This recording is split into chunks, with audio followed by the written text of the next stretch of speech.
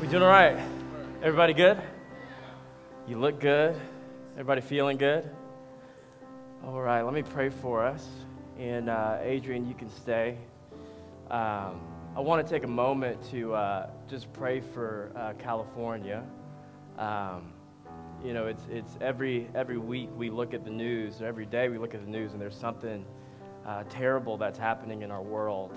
And I don't want us as people who are in the church to lose sight of the importance of praying for those people and praying that God would minister to their hearts, that God would intervene. And it's just, we just need to pray. And so, Father, we love you. We thank you for who you are. We thank you for what you've done. And God, we lift up the state of California to you. And we say, God, that land belongs to you. And God, I pray for the people who lost a family member, a friend, a brother, a sister, a father, a husband, a wife, in the terrible shooting that happened in Thousand Oaks.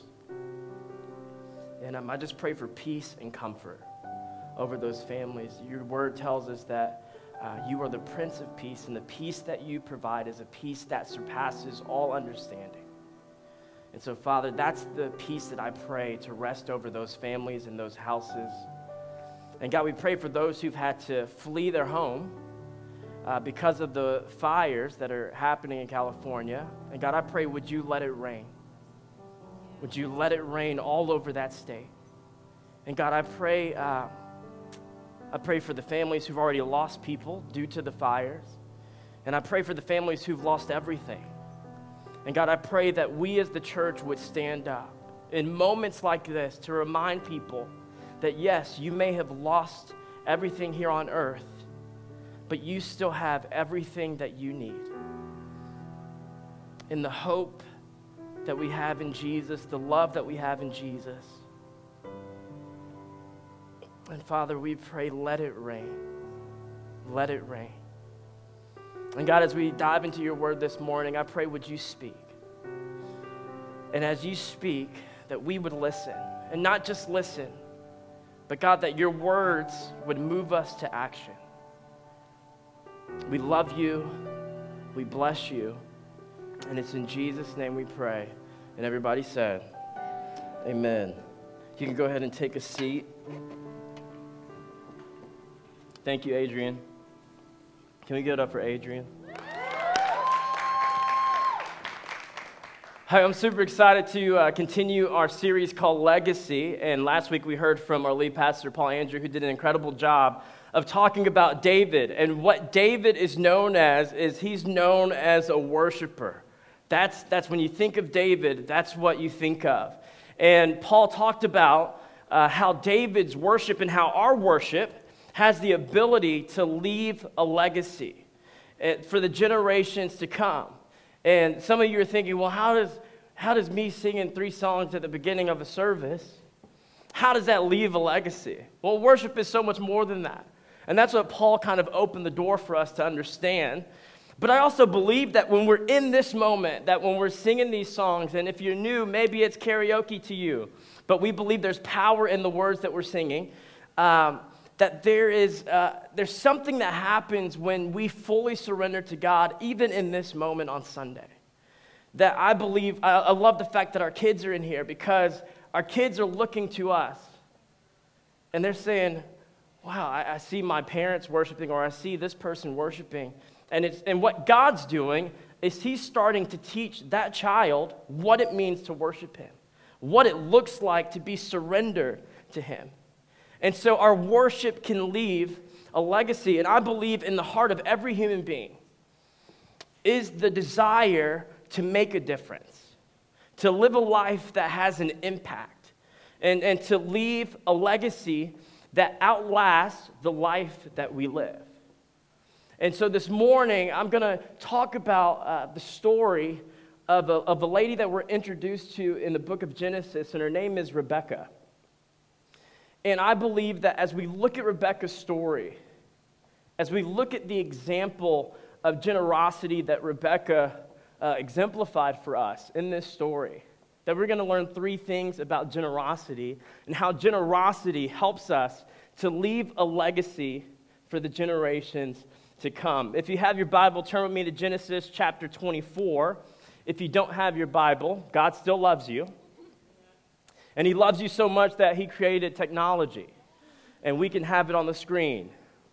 And but what I want to do is I want to kind of set the stage for us before we jump into the text this morning. And so in Genesis chapter 4, what we have when Rebekah is introduced is she's introduced to us because Abraham sends his servant out to look for a wife for his son Isaac.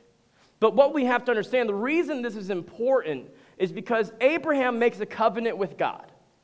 And that covenant is God says, if you leave your home and go to this new land that I'm going to show you, I'm going to promise you that this new land, I'm going to give it to all of your descendants. So everybody that's in your family, everybody that will be in your family and in your lineage, this land is going to be promised to them.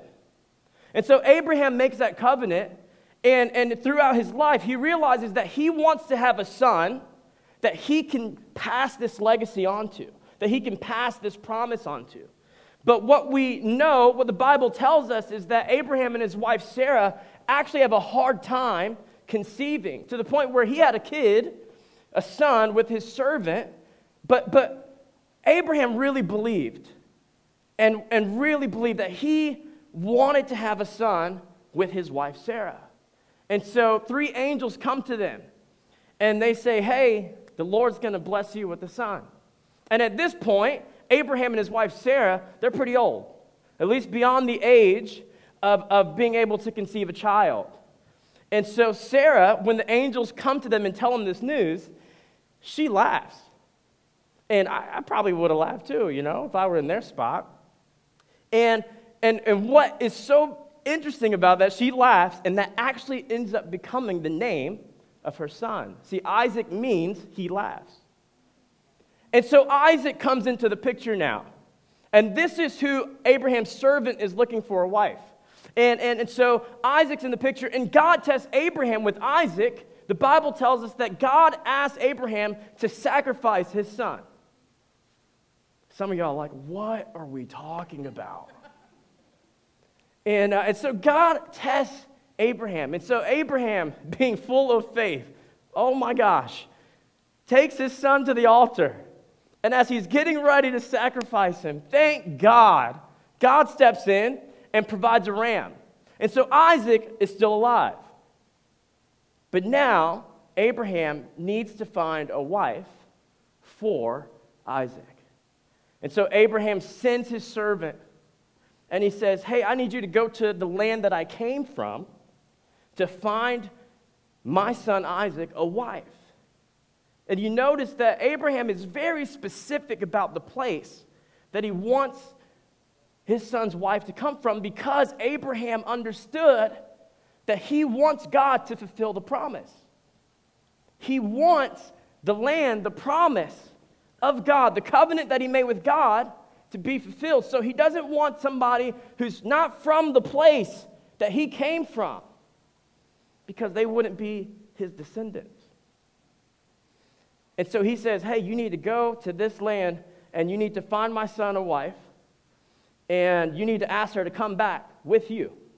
You got to tell her to leave her home, leave her parents, leave her family, leave the place that she's known, and come and marry my son. And that's where we pick up this story. And Abraham sends a servant out. No pressure. Could you imagine being Abraham's servant? And he's like, hey, go find my son a wife, and here are all the requirements. And if you don't do this, well, then that's on you. That's literally what the text says. It's like, well, you're the only one that's going to be to blame if you don't come back with a wife for him. No pressure. And so that's where we pick up the story. Genesis chapter 24, verse 10. I'm going to read 10 through 21 out of the Message version, and it says this. It says, the servant took 10 of his master's camels, and loaded with gifts from his master, traveled to Aram Naharaim and the city of Nahor. Outside the city, he made the camels kneel at a well. It was evening, the time when the women came to draw water. He prayed. This servant was smart. He prayed, O God of my master Abraham, make things go smoothly this day. Treat my master Abraham well. As I stand here by the spring while the young women of the town come out to get water, let the girl to whom I say, lower your jug and give me a drink, and who answers, drink and let me also water your camels, let her be the woman you have picked out for your servant Isaac. Then I'll know that you're working graciously behind the scenes for my master. It so happened that the words were barely out of his mouth when Rebekah, the daughter of Bethuel, whose mother was Milcah, the wife of Nahor, Abraham's brother, so it's still in his family, came out with the water jug on her shoulder.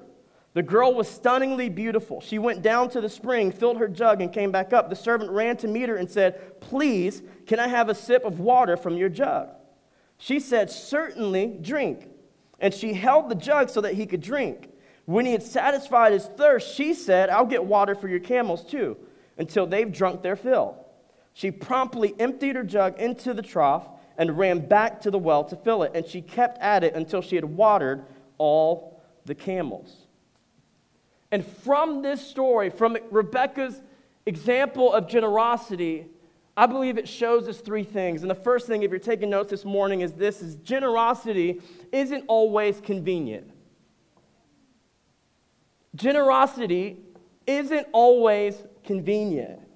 Convenient is defined as fitting in well with a person's needs, activities, and plans. So convenient is something that fits well with my needs, my activities, and my plans, or involving little trouble or effort. And this is the opposite of what we see with Rebekah. This is the complete opposite of what we see. She was already going to the well, yes, to fill up her jug. But she turns around, and the servant runs after her. And right there, disruption. The servant disrupts what Rebekah had planned right there. As soon as he stops her and asks her for a drink, there's a disruption. And he says, hey, can I get a sip? And I think some of us, if we're honest, we like convenience. And if we put ourselves in Rebekah's spot, I'm like, no, you can't have a sip because I'm going to miss the first play of this game. I got to see this kickoff. Or, no, I'm going to be late for this thing that I have. Or I'm going to miss the train that I planned out to catch at the perfect time. I'm going to miss the bus. Or I'm just not going to have enough time to do this. We love convenience. And Rebekah shows us in this story, through this example, that generosity isn't always convenient. So the servant disrupts her plans or her regularly scheduled activities. And all of Rebekah's friends are like, peace. He got you. He didn't get us. We're going to keep doing what we were doing. And the other thing I love is she didn't hesitate. She didn't need a backstory. She was quick to show hospitality. Whereas I think some of us, if we're honest with ourselves, when it comes to generosity, we love convenience, but we also like to judge. We like to determine if this person is worthy of our generosity. We like to determine if they're worthy of what I have to give them. But generosity isn't always convenient. She was asked, and she did not hesitate to give. And when we understand that generosity isn't always convenient, we embrace the disruption. We don't mind that somebody's ruined our plan. We don't mind that somebody has caused us to go off of our regular schedule. You know, I watch a lot of TV. I love TV shows. And the thing that drives me crazy is when there's like an interruption. And there's like, hey, there's an announcement from so-and-so. Send me a notification on my phone later. Y'all gonna do it anyways? I'm in the middle of this show. A Million Little Things is on right now.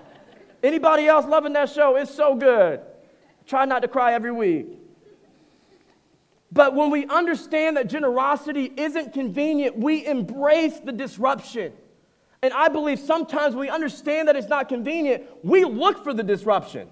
We want somebody to come and disrupt us so that we can show them generosity. And here's the thing, though. The second definition of convenient involving little trouble or effort, Rebekah's example of generosity was not little trouble. It was not little effort. Here's what you have to know. Camels drink a lot of water. Jessica was just in Israel. She could probably tell you this. Camels drink a lot of water. The average camel in 15 minutes can drink 30 gallons of water. She would be lucky if her jug was a gallon. I hope it was, but it doesn't make it any easier. That's not little trouble or little effort. So there's not one camel, there's 10 camels that Rebekah, without hesitation, said, hey, I'll give you a drink of this water, but you know what? I'm also going to get water for your camels. So now, if we take the average that a camel drinks in 15 minutes, 30 gallons of water for one camel, Rebekah is going to the well for 300 gallons of water. That equates to 8.3 gallons per pound. So she's about to haul 2,400 pounds of water out of the well. You tell me if that's little trouble or little effort. That's hard work. That is hard work. And see, when we understand that generosity isn't always convenient, we embrace the disruption, we embrace the work, and we don't hesitate to give. When we understand that it's not always convenient, we don't hesitate. We don't even think about how much work is involved in it. We don't think about how this is going to ruin the rest of my day and what I had planned. We don't think about how this is going to affect me. But we're just quick to give, and Rebekah did that. And Jesus is the greatest example of generosity. He gave his life. He gave his life for every single one of us in this room, that we would be forgiven, that we could be reconciled to our Father in heaven. And let me tell you, Jesus giving his life for us on the cross is the furthest thing from convenient. But see, Jesus understood that generosity isn't always convenient. So he embraced the disruption of his life, his perfect, blameless life, to save us. Mark chapter 10, verse 45, in the Passion Translation, it says this, "For even the Son of Man did not come expecting to be served by everyone, but to serve everyone, and to give his life as the ransom price in exchange for the salvation of many." Jesus' example of generosity wasn't convenient. Jesus clung to his Father's promise of bringing a new kingdom. Jesus was there to do his Father's will, not his own. And Jesus came to give his life for me and for you. Generosity isn't always convenient. It's not always convenient when you're on your way to work and you see that person in the subway station that you see every single morning. And this morning in particular, they decide to stop you. And they say, "Hey, do you have anything?" It's not always convenient, but it doesn't release us from being generous. It's not always convenient when you feel like you don't have the time or the words or even the resources to show somebody generosity, but it doesn't release us from being a people that God calls to be generous. It's not always convenient to give up your seat on the subway, especially if you've been working on your feet for 12 hours, but that doesn't release us from being a generous people. It's not always convenient to give financially, but it doesn't release us from embracing generosity. And I believe it's in this inconvenience that we set God up to do the improbable and the impossible. See, when generosity is convenient, it's all about what we can do. But when it's inconvenient, we now open the door for God to do something miraculous. Generosity isn't always convenient. So the servant asked Rebekah for a drink of water. That's all he asked for. And she responds without hesitation, "Yeah, you can have a drink. But hey, I'm also getting water for them camels." And Rebekah understood that generosity isn't always convenient, and she embraced the disruption. But the second thing we learned from her example of generosity is that generosity goes above. Generosity goes above. And what I mean by that is generosity goes above when we put others above ourselves. Sometimes in our faith, in our walk with Jesus, the thing that we need to get over in this life is us. Sometimes we stand in the way of God doing some incredible things. But generosity goes above. When asked for a drink of water, Rebekah said, yeah, I'll give you a drink, but I'm also going to water those camels. And I believe she was in a position to do that because she understood, and her life was one where she put others above herself. And so in this moment, she wasn't thinking about what she needed. She wasn't thinking about what she had to do. She wasn't thinking about what needed to get done in her life. She was concerned simply with Abraham's servant and making sure that he had everything that he needed, including hauling 2,400 pounds of water for his camels. And so when we put others above ourselves, when we value others above ourselves, we can be generous without judgment, we can be generous without hesitation, and we can be generous with no questions asked. Isn't that the same way that Jesus shows us generosity? We come to God full of sin, full of shame. And I believe that when we enter into the presence of God, Jesus doesn't ask any questions, but he says, hey, my love is for you. My grace is for you. And there's an abundance. There's an overflow that he gives, and Rebekah exemplified this. Jesus lived his life always putting others above himself, and he calls us to do the same. I don't think we can be generous if we don't understand that generosity goes above. Philippians chapter 2, verse 3, it says, do nothing out of selfish ambition or vain conceit, rather in humility, value others above yourself. Do nothing out of selfish ambition. Notice it doesn't say, hey, do some things out of selfish ambition. It's pretty clear. Do nothing out of selfish ambition. Rather, in humility, value others above yourself. The reason that verse is so important is because we cannot be a generous people, the people that God calls us to be to this world around us, if we don't understand how to value others above ourselves.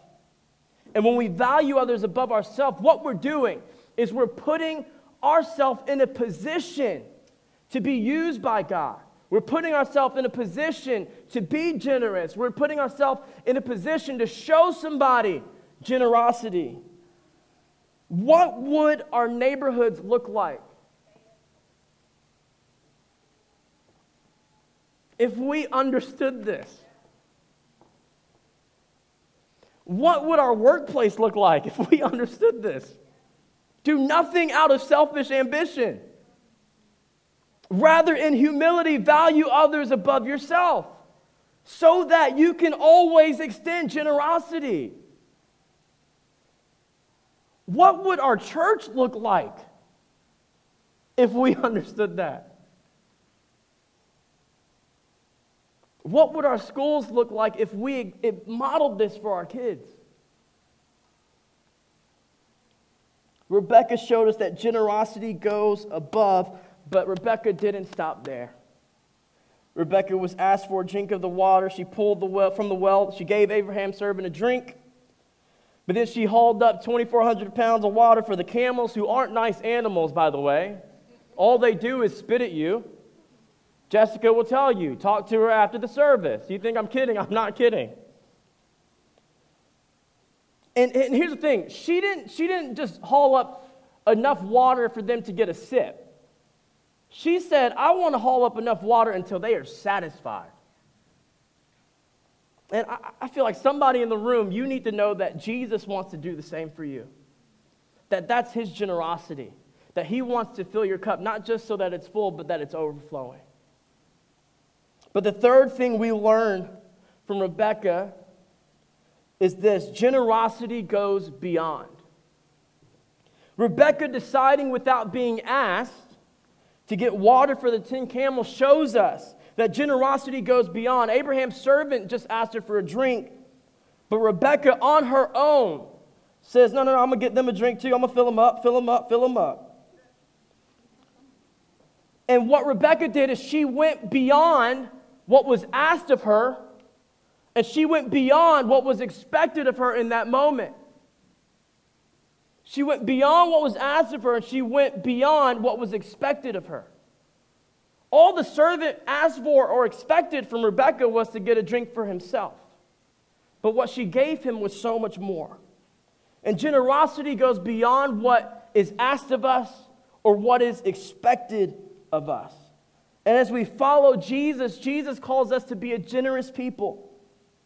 A people who make a difference in the same way that Rebekah did for this guy, for Abraham's servant.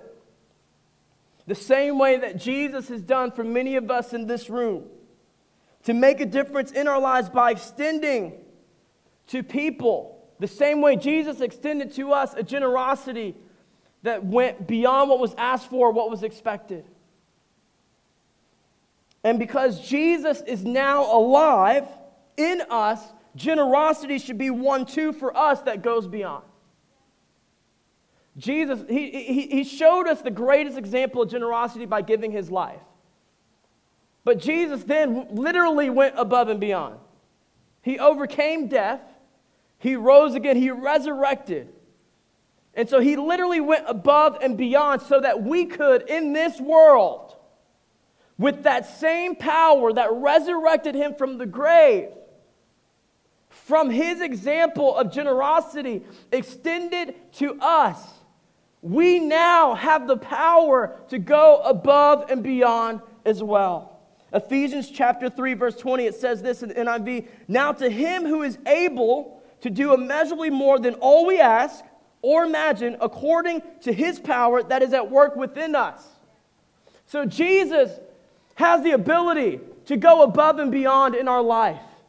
And for many of us, he has, time and time again. I can tell you story after story of how Jesus went above and beyond. How he extended a generosity that went beyond what I asked for or what I expected. Here's the thing, if you would have asked me 4 years ago, 5 years ago, that I would have the opportunity to serve an incredible community of people, I'd have been like, you crazy. What? Really? No. But out of Jesus' generosity, he's given us this opportunity. He went above and beyond what was asked for, what was expected.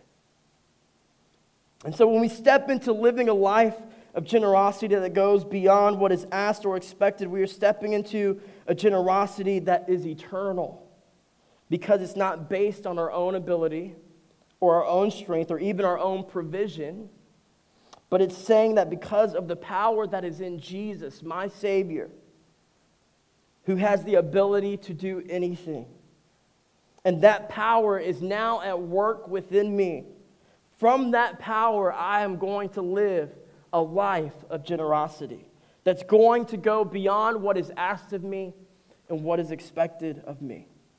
That's going to go beyond what I think is possible. That's going to go beyond what I think I'm capable of. That's going to go beyond what I think I can do or what I think I can provide. See, when we understand that generosity goes beyond, and we understand that power to be that kind of a generous person does not come from us, but it comes from the power of Jesus Christ that is now at work within us. What we understand is that generosity, see, when we're a generous people, what happens is we start to think not what we can do, but what God can do. And I don't know about you, but I believe that my God can do anything. That there is nothing that my God cannot do. And so I want my generosity to show that. I want my generosity to show people that I believe with all my heart that, yeah, God has asked me to give you this. And I don't know what tomorrow is going to bring, but I know who holds tomorrow. And so I can be generous. I can show you a generosity that goes beyond in hopes that you wouldn't see me, but that you would see that Jesus can do anything and that if he can do something in your life, if he can do something in my life, then he can do something for anybody. A generosity that goes beyond isn't dependent on what we can do, but it's believing and trusting in what God can do. What if we, as the church, did more than what was asked of us? Did more than what people expect of us? Here's the thing. I think that people expect the church to be generous. The reason that that's probably not the perception is because for us, we've given them a convenient generosity. We've given them a generosity that just meets the standard. We've given them a generosity that isn't going beyond what is expected or asked of us. We've just given them a generosity that's good enough.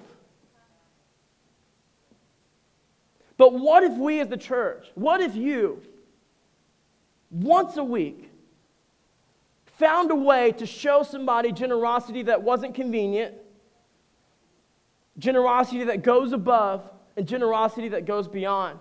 Andy Stanley, pastor at North Point Church, where I had the opportunity to serve for several years, he would encourage the staff with this saying. He would say, do for one what you wish you could do for everyone.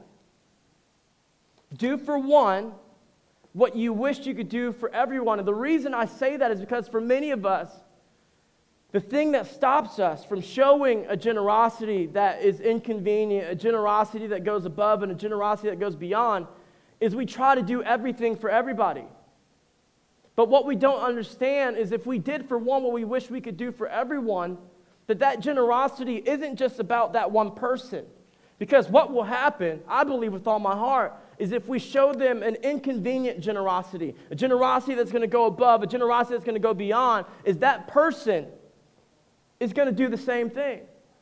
So now they've been blessed by this crazy generosity. So now they're going to go to somebody else and say, hey, I know this has nothing to do with my schedule, that it's going to disrupt my life, but I want to do this for you because I'm learning that it's important to value others above myself. I'm learning it's important to go beyond what is asked of me or what is expected of me. And so I want to do this for you, not for me to get anything, but because of everything that God's done for me. And then that person is going to go and do the same. And so now your one act of generosity has now impacted two people. And who's to say how many people end up being impacted because of your one act of generosity? Do for one what you wished you could do for everyone. What would it look like if we embraced this inconvenient, above and beyond generosity? I want to encourage and challenge us. We have an opportunity right now. We're partnering with the Bowery Mission, and Liani's going to get up and tell you a little bit more about it. But we're doing something with them called Blessing Bags, where all they've asked us to do is to bring in travel-sized toiletries, underwear, socks, gloves as we head into the winter. And what they do is they're going to give those to people that they feed at their Thanksgiving dinner and beyond who really need this stuff. And here's the thing. When I picked up some stuff for us to give, it wasn't convenient. I had to go out of my way to go to the CVS. It wasn't on my normal route. I didn't just get one travel-sized toiletry, but I wanted to get everything that was on the list. And then I want to be able to do more. And so I'm going to write a handwritten letter that they could slip into one of the bags. Inconvenient, above and beyond generosity. And I want to challenge us as a church to do for one what we wish we could do for everyone, and we can all be a part of that. And so next Sunday, bring in that stuff. You'll get an email this week about it, and Liani's going to come and she's going to share more about it specifically. But that's an opportunity for us right now to embrace this generosity. And believe me, I know that in this city, it's not convenient to go out of your way sometimes. And for whatever reason, that CVS was like 7 blocks from the subway station I needed to get to. Believe me, I was like, literally, Lord, there's no other CVS or pharmacy or anything around here. And there wasn't. And he said, it's inconvenient, but doesn't release you from embracing generosity. And it's through this one act of inconvenient, above and beyond generosity that leaves a legacy for the generations to come. See, I don't think a convenient generosity really leaves a legacy. I don't think a generosity that's just good enough leaves a lasting impact for the generations to come. But I believe that through one act of inconvenient, above and beyond generosity that we see from Rebekah, she became a part of God's story, and she left a legacy that is still felt today. See, Abraham's servant has specifically prayed to God, let it be a woman's generosity that is my sign for who Isaac's wife is. It wasn't the fact that she was beautiful, even though the Bible tells us that. I love that. That the thing that stood out to Abraham's servant was the fact that he wanted a wife who was generous. And I love that. But what would it look like if people recognized us as sons and daughters of God from our generosity, not from what we were wearing? Because let me tell you, ain't nobody looking at me right now just by this and saying, oh yeah, he's a Christian. When I left my job to come full-time at the church, a lot of my coworkers who aren't believers, they say, hey, where are you going to do all your clothes, man? What? I said, what do you mean? Yeah, where are you going to do all your clothes? You're going to be a pastor. You can't wear that stuff at church.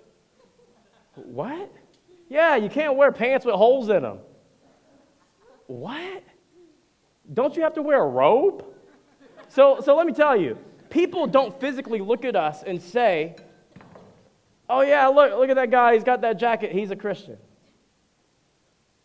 But our generosity can be something that people identify us as a son and daughter of God. And so I wonder, do people identify you as a follower of Jesus based on your generosity or simply based on your words? From this one act of generosity, Rebekah crafts herself into the story of God and crafts herself into this legacy. See, what happens is, from this one act of generosity, Rebekah becomes Isaac's wife. And after 20 years of trying to conceive a child, the Lord blesses Isaac and Rebekah with the son named Jacob. Jacob's name would then be changed to Israel. But what you have to know about Jacob is Jacob had a son. Jacob's son was Joseph. Joseph had a wife named Mary who gave birth to a man named Jesus. And so through this one act of generosity, Rebekah paves the way for God to bring Jesus into the world. Through one act of inconvenient, above and beyond generosity, Rebekah has helped to leave a legacy that we still feel today. Because Jesus is not dead. Jesus is alive and well. And he is still moving. He is still transforming. He is still changing hearts today. The team can come. Once a year, we as a church, we do something called the legacy offering. And where we ask people in our church to pray to God and ask what they would give beyond what they normally give to the church. And it's a specific offering that helps us to continue to partner with organizations all over the world, whether it's meeting needs for disaster relief, whether it's helping to plant new churches all over the world, and then helping to develop what God's doing right here in this city. And I just want to encourage you right now. We start that in a couple of weeks, but I want to encourage you to start asking God now, God, what would you have me give? What is it that might be inconvenient? What is it that might be something that is above and beyond what I think I'm capable of? What kind of generosity would you have me show for the legacy offering? this year. We all have an opportunity to make a difference. And I believe we have an opportunity every single day, every moment of our life, to show somebody an inconvenient, above and beyond generosity that God has always extended to us.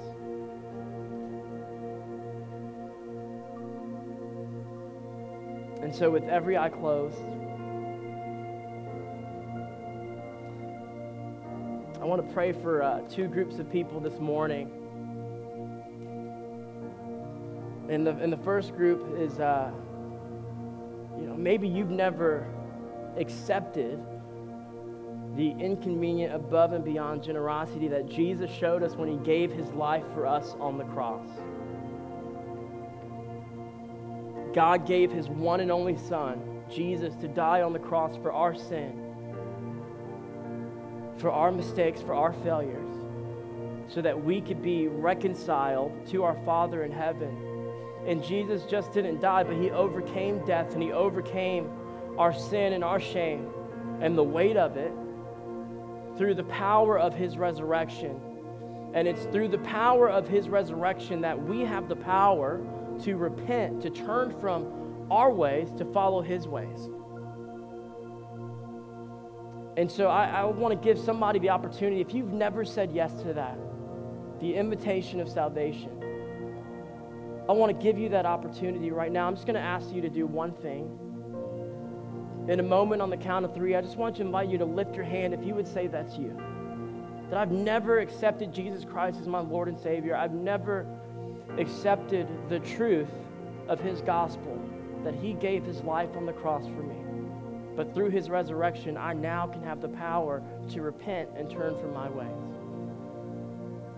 And the reason I ask you to lift your hand is I just want to know who I'm praying for, who I'm praying with. We're going to say a prayer all together, but I want to know specifically who I'm praying with during that moment. And so if you would say that's you on the count of 3, I just want to invite you to lift your hand if you would say that's you. 1, 2, 3.